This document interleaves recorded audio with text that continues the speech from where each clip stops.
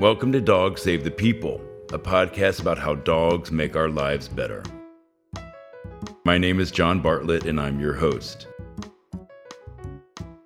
Winnie is a Brooklyn-based photographer of dogs, people, food, and spaces. One of her own photo projects in recent years was a dog portrait book with her sisters called The Canine Chronicles, which was an imaginative retelling of some of the last century's most important historical moments with dogs at the center. But most recently, she's worked on another dog-related photo series called Cone of Shame that takes the traditionally sad image of a dog wearing a medically prescribed cone around their head and using the photos as a way to turn the perception around. The images are meant to instead make these dogs look majestic, proud, and beautiful. So, Winnie, tell me about your personal life with your dogs. Right now, I have a dog named Clementine. Yes. She's lovely. And before that, we had a corgi named Tartine. Yeah, tell me about Tartine. So our Tartine was she was a show dog that couldn't be a show dog because she refused to. But who knows? I didn't care about that. Right. We wanted a dog that needed a home. And I think that was the case. And for us, it was the first. When I say us, it's me and my now husband. But she was our first dog as adults. We only had her a year and a half, and we basically discovered she had throat cancer. Mm-hmm. It was actually really an emotional roller coaster for me and my husband because we had just fallen in love with this dog, and we had this little family, and we were taking her everywhere, and she was just like everything for us. And then all of a sudden we were in the hospital and going to chemotherapy appointments. And we did take her to as many appointments as we could. But in the end, I think after about a month of suffering, it really just seemed like, oh, we have to put her to sleep. Right. I don't know. In retrospect, I don't know if I would have put her through so many doctor's appointments and treatments. That moment when we did have to put her to sleep and her passing, it was pretty tragic. Both me and my husband didn't expect to be as upset as we were, just because she was living with us. And I think even when I've had family members and friends pass away, it was different because there wasn't that, those friends didn't live in my home. So I think having somebody who we were used to seeing every day and waking up a certain way and everything, all those little patterns and routines you get, yes, really made it hit home. And we were just kind of a mess. Yeah, of course. I get it. Yeah, I had a dog, the love of my life, Tiny Tim. And just one day I was touching his throat, and I felt these huge, so it was like he had this enormous pearl necklace around his neck. And it turned out that he had lymphoma, and I did this. I mean, it was a very similar trajectory. I took him everywhere. We did start chemo, and then I kind of talked to my husband at the time and my dog walker, and they were just like, you know what, just let him be. And we did some other things like homeopathy and different stuff. But by the time I did finally take him back to the vet, she said, it's everywhere. And it was maybe a few days later, and he told me it was time. And but I was a wreck. Yeah. And I've lost dogs since that. And certainly each one has its own grief pattern and sense of loss. But I know it's really hard, and nothing prepares you for it. And it's very different than losing loved ones, parents, friends. It is. And I think your point is really true because they're living in your home. And for me, my whole life revolves around my dogs. I mean, they get me up at 5:30 every morning, and it's like, what can I get done in between, walks and feeding them? Yes, they definitely take over. So our Wi-Fi network is called Clementine's Castle. And there's a reason, because she's definitely ruling over us. Winnie, when did you start taking photography more seriously and make it more of your focus? And how did that evolve to your career as a photographer? Got an internship in Boston with a great commercial photographer named Joshua Dulcimer, and kind of sealed the deal for me. From that point on, I just only focused on photography, and I started studio managing and assisting different photographers. And then from there, moved to New York to continue assisting photographers in digital teching. Worked for tons of other photographers over the years before then launching my own career as a photographer. And all in that time, I was taking my own pictures, of course. So I think it was back in Boston that I actually took my first dog portrait.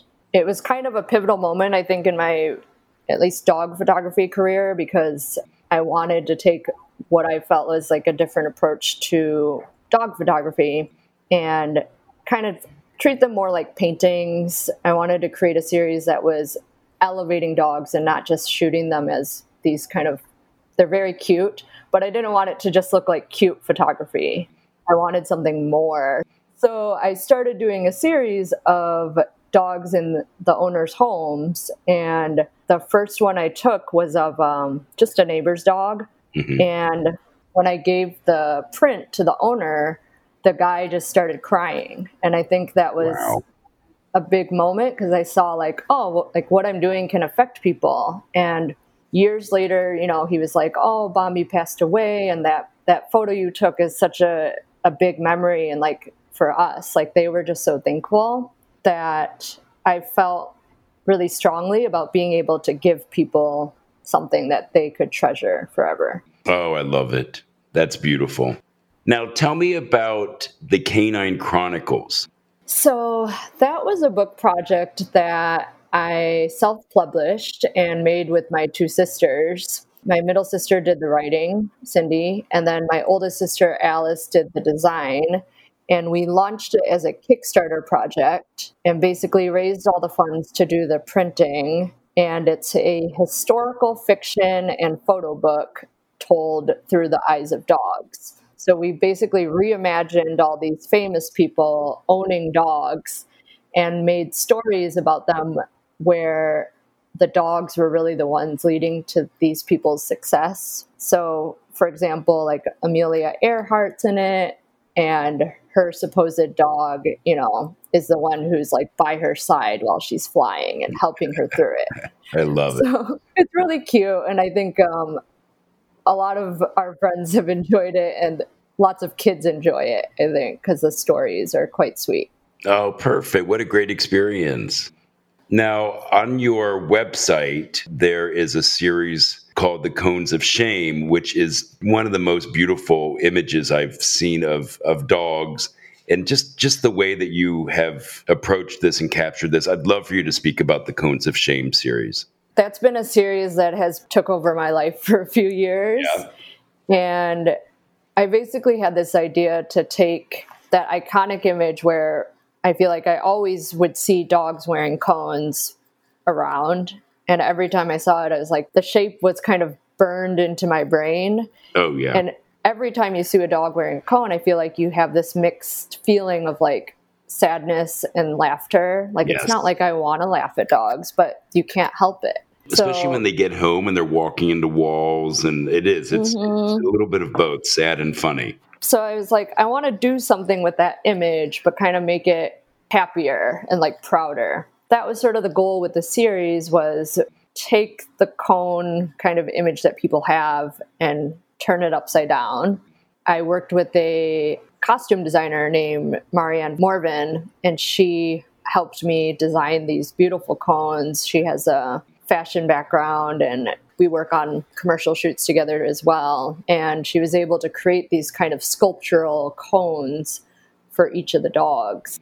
And then the goal of the project was really to raise awareness for rescue dogs who need funds for surgery. Yes. So I think part of it was that experience I had with Tartine made me very aware of like, medical costs and just like how to deal with money when you're in the middle of a very traumatic experience. So really in doing the series, I wanted to make sure other people who had to have an emergency surgery or any kind of medical need, that there would be funds available, that, you know, you wouldn't have to make a decision about like, should we do this or not based on money. Right, exactly. It's been great. We've worked with Animal Haven, And basically, any funds that have been raised from the project, I've donated to their Recovery Road Fund. And we did a fundraiser with them. It was like a fundraiser / adoption event. So that's amazing. Yeah, I've never heard of the Recovery Road Fund. That is such a great idea, because I know that I've worked in shelters and worked in rescue. I mean, so much of the money that is raised really does go to saving an animal's life. And friends who are listening, please check out Winnie's website, which we'll speak about, because these images are so stunning. I mean, they're like fashion shoots in a way, but really, really sculptural and gorgeous. What is it like having a dog as your subject? I always like a challenge. And for most people, the equal is more like photographing a toddler, yes. I would say. But I think the size difference is something that I'm always thinking about when we're casting and working on shoots.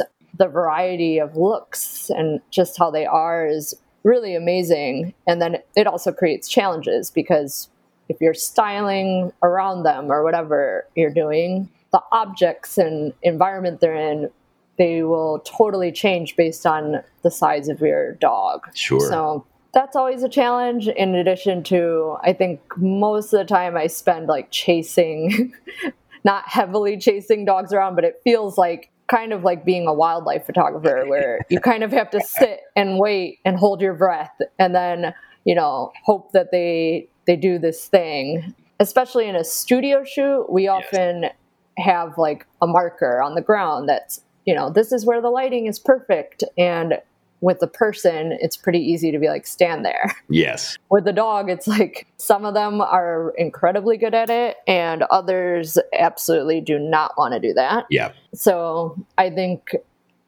going into photo shoots and understanding what you're walking into is always important. And I think their attention span is also like a toddler. So I would never put a dog, unless it was trained to do this, to work for like a 10-hour day like a human. Yeah. Usually we have them do a shoot for like an hour, maybe 2. Right. And usually they're tired and pooped, and it's just like, okay, your day is done. You did a great job. It makes me happy. I think every time I have a shoot with dogs, everyone on set is happy. Oh, sure. I think there is something about the energy that they bring to a photo shoot that really makes the day. Oh, I love it. Tell us about where we can find you on Instagram. I know that Clementine has her own page, and then you also have your page or profile where it depicts your work. Yes. So my Instagram handle is Winnie Wow. Yeah. So that's WINNIEWOW. My website is winniewow.com. Okay. And then Clementine's handle is Clem the Basset. I love it. I'm such a huge fan, Winnie. Thank you so much for spending some time with us today on Dog Save the People. Thank you. Thank you for having me. Winnie is a very gifted photographer, and I loved hearing more about her wonderful Cone of Shame series, which is just so beautifully done. It's a terrific concept, a terrific cause, and the images are absolutely stunning. Plus, of course, it's all about dogs. When all these things come together, it makes for a really, really special project, and I can't wait to see what she does next. Thank you for listening to this episode of Dog Save the People, a podcast about how dogs make our lives better. This show is a production of As It Should Be, a content studio. It's made with the support of our producer and editor, Jack Summer. Special thanks to our composer and neighbor, Daniel Lampert, for creating the music for the show. You can subscribe to Dog Save the People on Apple Podcasts, Spotify, or wherever you get your podcasts. If you like the show, please leave a review or rating. You can also follow us on social media. You can also check out the Tiny Tim Rescue Fund, my foundation, at johnbartlettny.com. Enjoy a walk with your dog and make it a great day for both of you.